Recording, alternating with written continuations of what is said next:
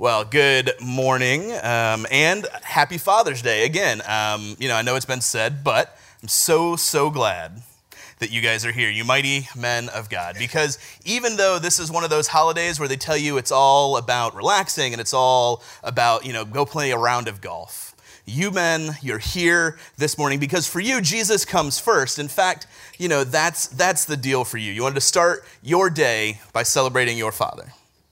Or you heard that we had free bacon. Look, I'm not judging. If pop culture has taught us nothing else, it's that the promise of crispy pig flesh is like a siren song to all men. In fact, that was the actual song that Odysseus was hearing when he was over and over again when he was tied to the mast of his ship. The sirens were singing, hot, fresh, and free, right over here, the bacon doth be. That's the thing. That is what would draw the boats in to crash on the rocks there. It was the promise of free bacon. Look, like I said just a minute ago, like I prayed just a minute ago, I don't think anyone's here by mistake. So regardless of whether it was the sacrificial ham or the sacrificial lamb that brought you this morning, I am so glad you're here. And I am convinced that you're in the right place. You're exactly where God wants you. And so as we approach the middle of our year in the life of Jesus, we find ourselves in the middle of this series called 9 Conversations. And in this series, we're looking at what we can learn about Jesus, who he is and what his character is like from the interactions that he has with various people in various circumstances. And as OJ said, appropriately enough, this morning, the interaction we're looking at has a dad in it. And in keeping with the theme from last week, there's a demon in it too. So you'd almost think we planned it that way. Now, we're not really in the habit of giving our sermons like kitschy titles around here, but a couple of weeks ago when we were talking through today's service and what it would look like in our Monday morning staff meeting, Carrie Freeman, after hearing what the sermon was going to be about, she's like, if you don't call this Dads and Demons, you don't have any courage at all. And so I'm taking up that mantle. And I'm going to break with tradition. I am titling today's message Dads and Demons because who doesn't love a good alliteration? So if you're new or visiting, or if you weren't here for another reason last week, you really should go back and listen to Kaylee Newkirk, her sermon about Jesus and the demon legion. And you can find that through our resources page or on our website at summitconnect.org or wherever you get podcasts by searching for Summit Church Lake Mary. And Kaylee just did this masterful job exploring the topic of demons and demon possession. So I don't want to go through all that again this morning, but you really should take a moment to listen to that sermon. There's great stuff in there. And so here's what I'm going to say about demons this morning. They are active today. And though they may manifest themselves in different ways, that doesn't mean that they're not here. See, the fact that we don't see the sort of spectacular displays that we find in the Gospels, it doesn't mean that they're not real. It's actually proof of what C.S. Lewis writes in The God in the Dock. If devils exist, their first aim is to give us an anesthetic, to put us off our guard. Only if that fails do we become aware of them. It's pretty clear as Christ followers that we are going to experience spiritual attack. The Apostle Peter warns us of this. He writes, "Be alert and of sober mind. Remain on guard, for your enemy, the devil, prowls around like a roaring lion seeking someone to devour." But listen, as crafty and as sinister as our enemy is, and as much as we do need to remain on guard against spiritual attack, we shouldn't live in fear of demons or Satan himself because they've already lost. They're defeated. And furthermore, lest you should be concerned about the potential that you could become possessed, both the scriptures and the scholars agree that believers are sealed by the Holy Spirit. And once Jesus has made his home in us, we cannot be possessed. So having laid some background on that, let's take a look at the text. You can find this interaction in your Bible in Mark chapter 9, starting in verse 14. It's also on the back of your bulletins, or you can listen along as I read. Mark 9:14. When they came to the other disciples, they saw a large crowd around them and the teachers of the law arguing with them. As soon as all the people saw Jesus, they were overwhelmed with wonder and ran to greet him. "What are you arguing about?" he asked. A man in the crowd answered, "Teacher, I brought my son to you who is possessed by a spirit that has robbed him of speech. Whenever it seizes him, it throws him to the ground. He foams at the mouth, gnashes his teeth, and becomes rigid. I asked your disciples to drive out the spirit, but they could not." "You unbelieving generation," Jesus replied, "how long shall I stay with you? How long shall I put up with you? Bring the boy to me." So they brought him. When the spirit saw Jesus, it immediately threw the boy into a convulsion. He fell to the ground and rolled around, foaming at the mouth. Jesus asked the boy's father, "How long has he been like this?" "From childhood," he answered. "It has often thrown him into the fire or water to kill him. But if you can do anything, take pity on us and help us." "If you can," said Jesus, "everything is possible for one who believes." Immediately the boy's father explained, "I do believe. Help me overcome my unbelief." When Jesus saw that a crowd was running to the scene, he rebuked the demon. "You deaf and mute spirit, I command you to come out of him and never enter him again." The spirit shrieked, convulsed him violently, and came out. The boy looked so much like a corpse that many said, "He's dead." But Jesus took him by the hand and lifted him to his feet, and he stood up. After Jesus had gone indoors, his disciples asked him privately, "Why couldn't we drive him out?" He replied, "This kind can only come out by prayer." So this encounter is found in all three of the synoptic gospels, which is a term that's used to signify that the gospels of Matthew and Mark and Luke, despite having their own unique perspectives, are rather alike in their uniqueness. It's generally accepted that the authors of Matthew and Luke each made use of Mark as they wrote their accounts of Jesus' time on earth. In fact, over 95% of what you find in Mark is found in either Matthew or Luke or both. That means that there are less than 30 unique verses in all of Mark. We get 8 of them in this story. So Mark, despite being the shortest of the 4 Gospels, has by far the more substantial retelling of this story, and there's got to be a reason for that. And we're going to get to why in just a minute, but first let's set the scene a little bit. So just prior to this, Jesus had taken Peter, James, and John, his closest disciples, up on a mountain where he's transfigured right before his eyes. That means his physical appearance was drastically changed. We're told that he was filled with brightness, that his clothes became dazzling white, and that Elijah and Moses appeared and had a conversation with him. And a voice from heaven, the one that sounds like James Earl Jones, boomed, "This is my son whom I love. Listen to him." And then just like that, it's over, and Jesus and these 3 disciples, they make their journey back to the world below to confront the misery and the disease and the fallenness of humanity, but also its desperate hopes. And that's where we enter the story. These 4 are approaching the rest of the disciples who are surrounded by this crowd, and they're arguing with the teachers of the law. Upon seeing Jesus, the crowd was overwhelmed with wonder and ran to greet him. Now look, none of these things, not the presence of the teachers of the law or the arguing, nor the crowd's amazement at Jesus are out of context in Mark's gospel. In fact, that's kind of the standard backdrop to most of Jesus' activity in Mark.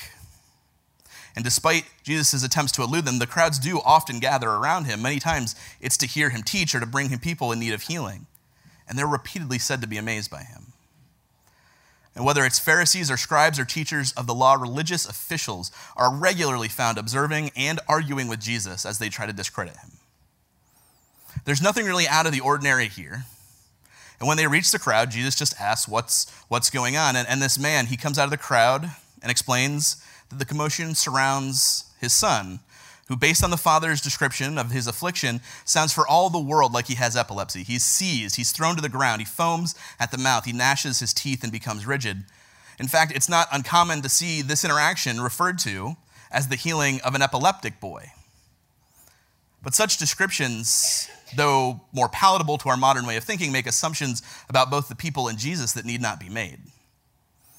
It's so easy to look 2,000 years in the past and assume that they just didn't understand what they were seeing, or assume that they attributed all such illness to demonic possession.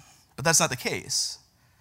Rather, writings from the time show that among those who were deemed mad, there were those whose illness was determined to be from natural causes and those whose illness was attributed to supernatural or demonic activity.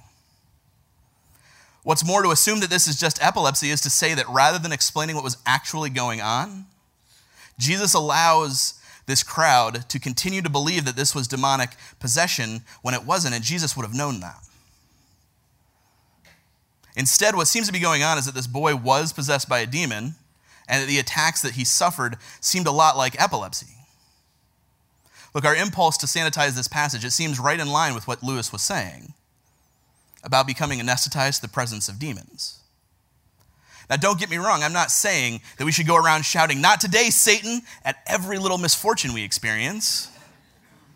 But if we assume that it's never Satan, if it's never something supernaturally spiritual that's attacking us, We're crippling ourselves in our fight against our enemy. So at this point, all we know is that for some reason the disciples can't cast this demon out, despite the fact that in Mark 6, verse 7, we're told that Jesus gave them authority over unclean spirits, and that in verse 13, they actually did cast out many demons, which means that they should be able to do this, because here's the thing. Once this authority was given to them, to deal with them was to deal with Jesus, and to deal with Jesus was to deal with God himself. They should have been able to do this. But they couldn't, and like sharks smelling blood in the water, the teachers of the law, they seize on the disciples' failure as an opportunity, not to actually attempt to help the boy and his father, even though Jewish religious leaders performed exorcisms as well, but instead as an opportunity to bolster their attack on Jesus' credibility. The fact that this boy has a seizure as soon as he's brought to Jesus, it furthers the argument that this is demon possession, because it's just like the other interactions that Jesus has with demons. When they come near to Jesus, they are aware of who he is. They know the power that he has, and they know that their end is near. In verse 21, as the boy writhes in front of him, Jesus asked the boy's father, "How long has he been like this?" "From childhood," he answers. "It has often thrown him into the fire or water to kill him. But if you can do anything, take pity on us and help us." Now, this isn't Jesus, MD, doing a thorough patient history before beginning treatment. Jesus knows what's going on here. And he asked this question for the same reason that he so frequently asks questions. He's inviting the father into relationship. He's inviting the father to open up to him. He's doing it for a purpose.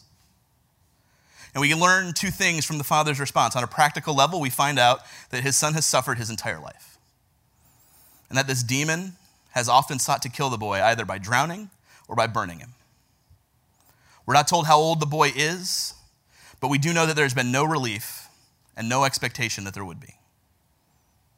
On an emotional level, though, we see that the father's words, they reveal to us that watching his son suffer for his entire life has broken him down. And who wouldn't be broken down by that?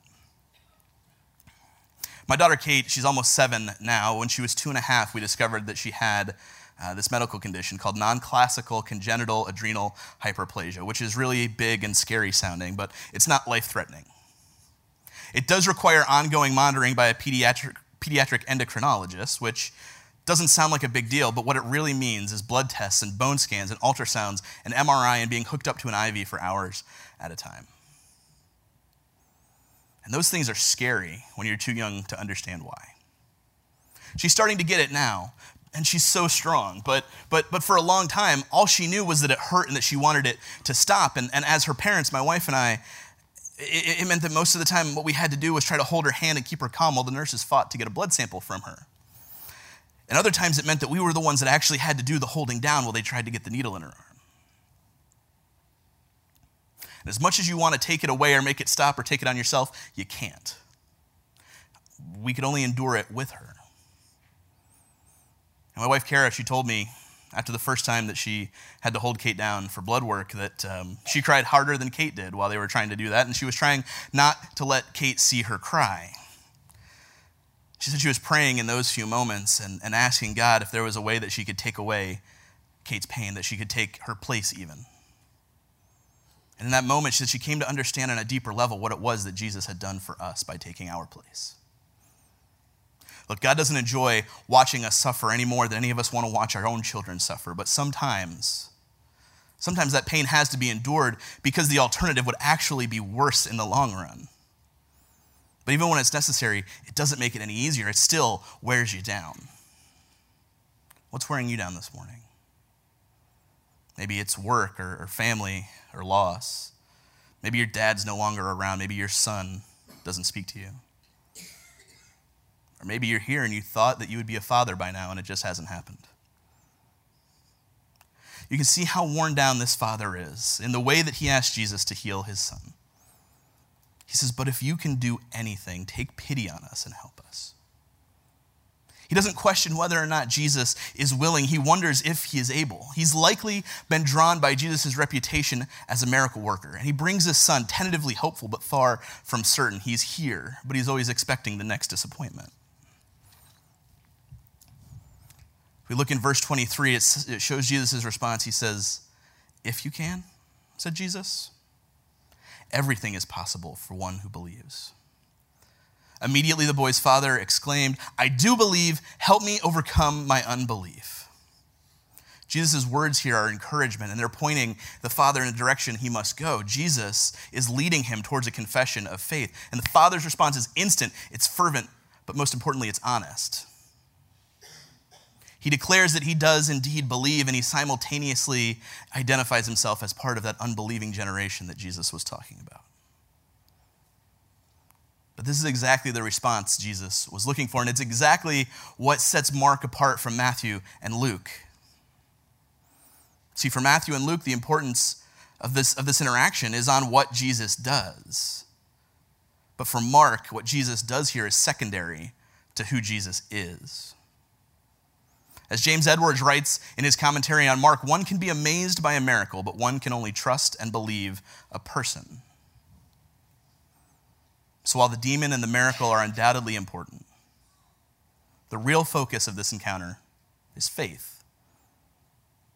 Which isn't surprising in Mark because faith is one of the defining things that you'll find if you read through the book. It's incredibly important to all the things that Jesus does. In chapter 4, when Jesus calms the wind and the waves, faith is the thing that he questions in the disciples. In chapter 5, faith is the thing that heals the woman with the issue of blood and the thing that he tells Jairus to have when he receives word that his daughter has died. In chapter 6, Jesus is amazed at the lack of faith in his hometown, and as a result of this lacking faith, only does a few miracles there. In chapter 7, the demon-possessed daughter of the Syrophoenician woman is healed because of the woman's faith that even a crumb from Jesus would be enough to do the job. George Michael was right. You got to have faith. Now, by contrast, without faith, there will be no miracles. Jesus makes this clear in chapter 8 when the Pharisees confront him in Dalmanutha. They ask him to prove who he is by doing a miracle for them, and Jesus refuses, saying there will be no miracle for this generation. See, miracles are not an on-demand proof of Jesus' deity to those who don't believe. This is actually something I can attest to from my own life. I was in middle school when we started attending church on a regular basis, and it was the type of church where there were faith healings and deliverances and miraculous things that were frequently talked about and prayed for. Now, I didn't become a Christian until I was 15, about 3 or 4 years later, and so in the time being, as I hung out on the fringes of faith, there were a number of times when I would ask God to prove himself to me. I would ask him to do something to show me that he was real, and that if he would do that, I would believe. One of those moments accompanied the death of a pet.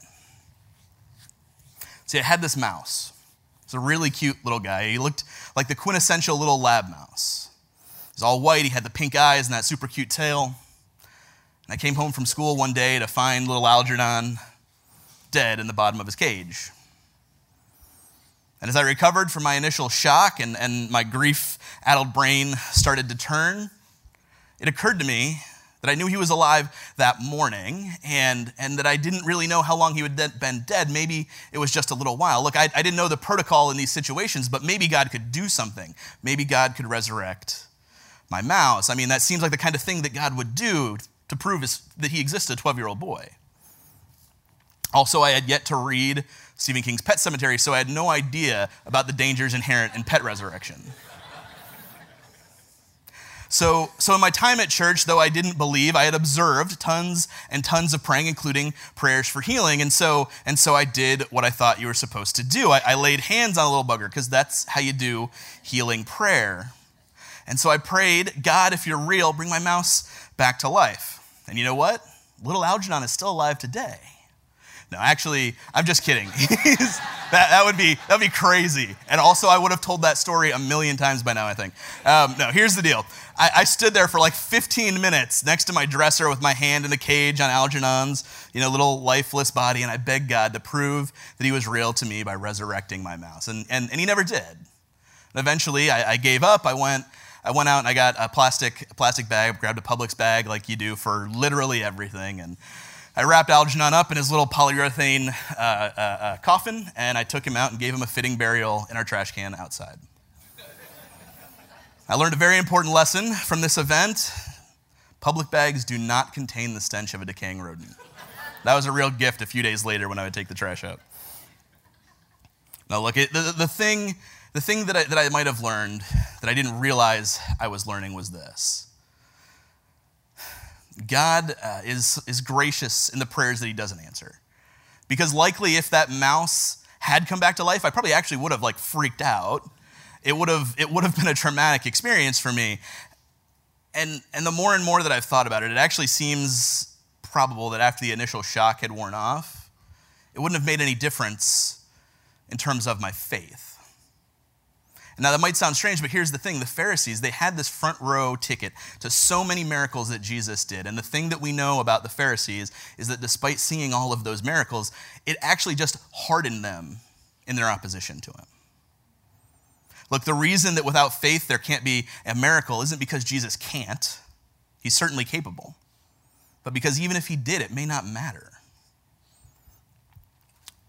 Verse 25. When Jesus saw that a crowd was running to the scene, he rebuked the impure spirit. "You deaf and mute spirit," he said, "I command you, come out of him and never enter him again." The spirit shrieked, convulsed him violently, and came out. The boy looked so much like a corpse that many said, "He's dead."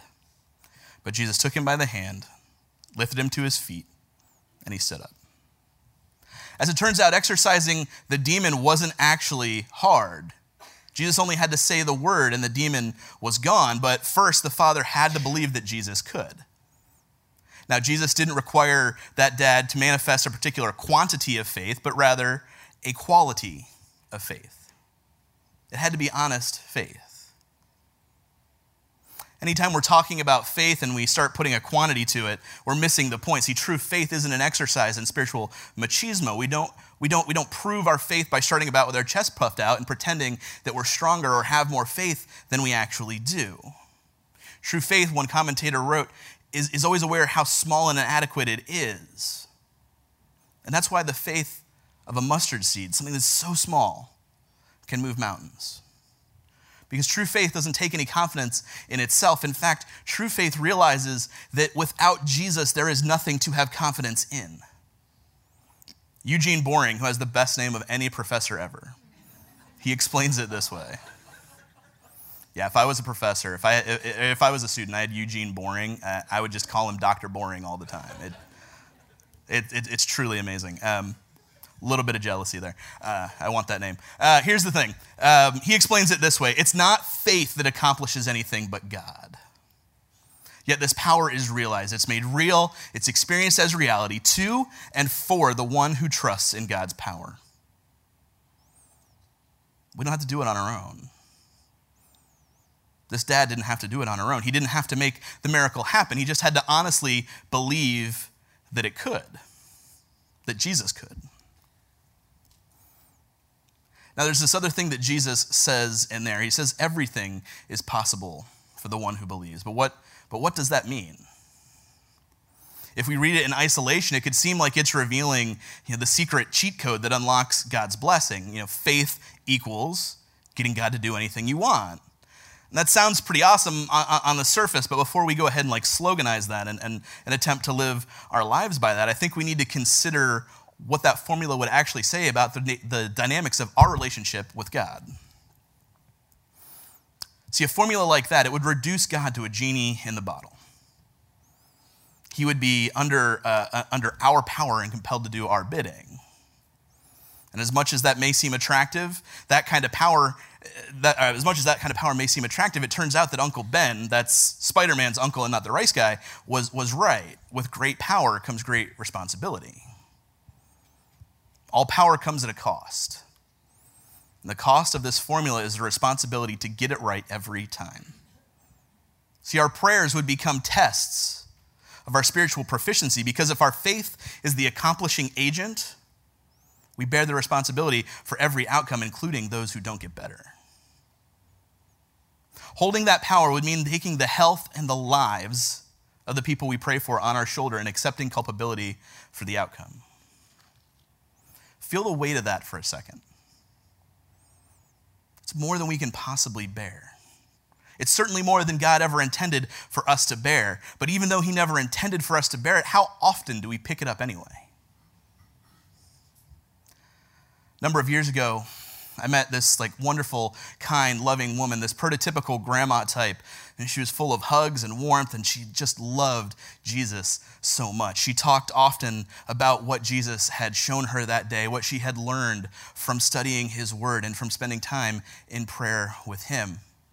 This woman, when she was younger, had suffered a pretty serious ankle injury, and even after having surgery to correct it, she lived in near constant pain. She believed that God could heal her. But she believed, after praying and praying and praying for him to do it, that her faith was the reason he hadn't. When she grappled with that, she decided to carry that burden, that she couldn't be healed because she just didn't have enough faith. Look, Jesus is the miracle worker, not us. If you think that something that you've been praying for hasn't happened because you're not doing it right or because you don't have enough faith for it to happen, that's not the case. Verse 28. After Jesus had gone indoors, his disciples asked him privately, "Why couldn't we drive it out?" He replied, "This kind can only come out only by prayer." So like he did after other big moments, Jesus takes the disciples aside to talk with them privately about what had happened. And it's no surprise that their question is, why didn't it work when we tried? They had done it before, after all, and so why didn't it work? And Jesus' response here, it kind of seems like a non sequitur. Everything so far has been all about faith. So now why is Jesus changing directions and talking about prayer? It's because faith and prayer are really two sides of the same coin. See, faith, or prayer, is faith directed at the one who can make it effective. And that's why it's what they needed. They had clearly been given the power, but forgot whose power it was. And that's the problem with success. Sometimes it leads to faith in the wrong place. At the beginning of the story, the dad and the disciples, they have this one really important thing in common. See, the dad was hesitant to put his faith in Jesus because he didn't believe that anyone could do anything to help his son. The disciples, they didn't put their faith in Jesus either, but it was because they believed that they could do it on their own. One puts his faith in no one, and the others put their faith in the wrong ones. Look, the moral of the story here is for sure don't put your faith in the wrong one, but also don't put your faith in no one. Put your faith in the one who can fully and always be trusted. Put your faith in Jesus. And look, I know that sounds simultaneously both too simple to work and so very hard. Maybe this morning you want to believe that that's true, that all you have to do is put your faith in Jesus, but you're not sure that you can. You're worn down, by your circumstances, but also by the lies of the enemy, telling you that things are so hopeless that no one can help, or that if you were stronger, you'd be able to help yourself, or that God's disappointed in you, or he's punishing you. Look, none of those things are true. And the longer you give them credence, the more they'll consume you. Jesus is the one in whom all hope and power reside, and crying out to him, even in the poverty of your faith, is all the faith that's required. As much as I wish that would guarantee the outcome you got would be the outcome that you wanted, I can't. But maybe that's what we're afraid of. Maybe our fear is that we'll ask and God won't move, and so it's easier just to not ask than to risk being disappointed. But true faith is risky. It risks the possibility that God might not respond as we think he ought. But here's the thing. True faith is not in the act, it's in the person. Neither faith nor prayer is actually about producing outcomes. They're about cultivating relationship, no matter the outcome. Prayer is always effective, just not always in the area we're looking to affect, because prayer is faith in the one and not the wonder. Faith is required, but it's God who does the work, not us. So quit trying to do God's job better for him. Quit trying to control the outcomes. Quit trying to tell God which path leads to life and healing. Your path may be through years of recovery, or it may be through financial struggle rather than around it. It may be through hard conversations. It may be through gut-wrenching prayers that don't change things, but actually end up changing you. So the question that we're left with this morning is, are you willing to put your faith in the one, regardless of whether or not you get the wonder? Let's pray. Heavenly Father, thank you for meeting us where we are. Thank you for being the one in whom all hope and power reside. Thank you for being the one who asks us to have faith, but not to bear the burden, to carry the burden of what that faith produces.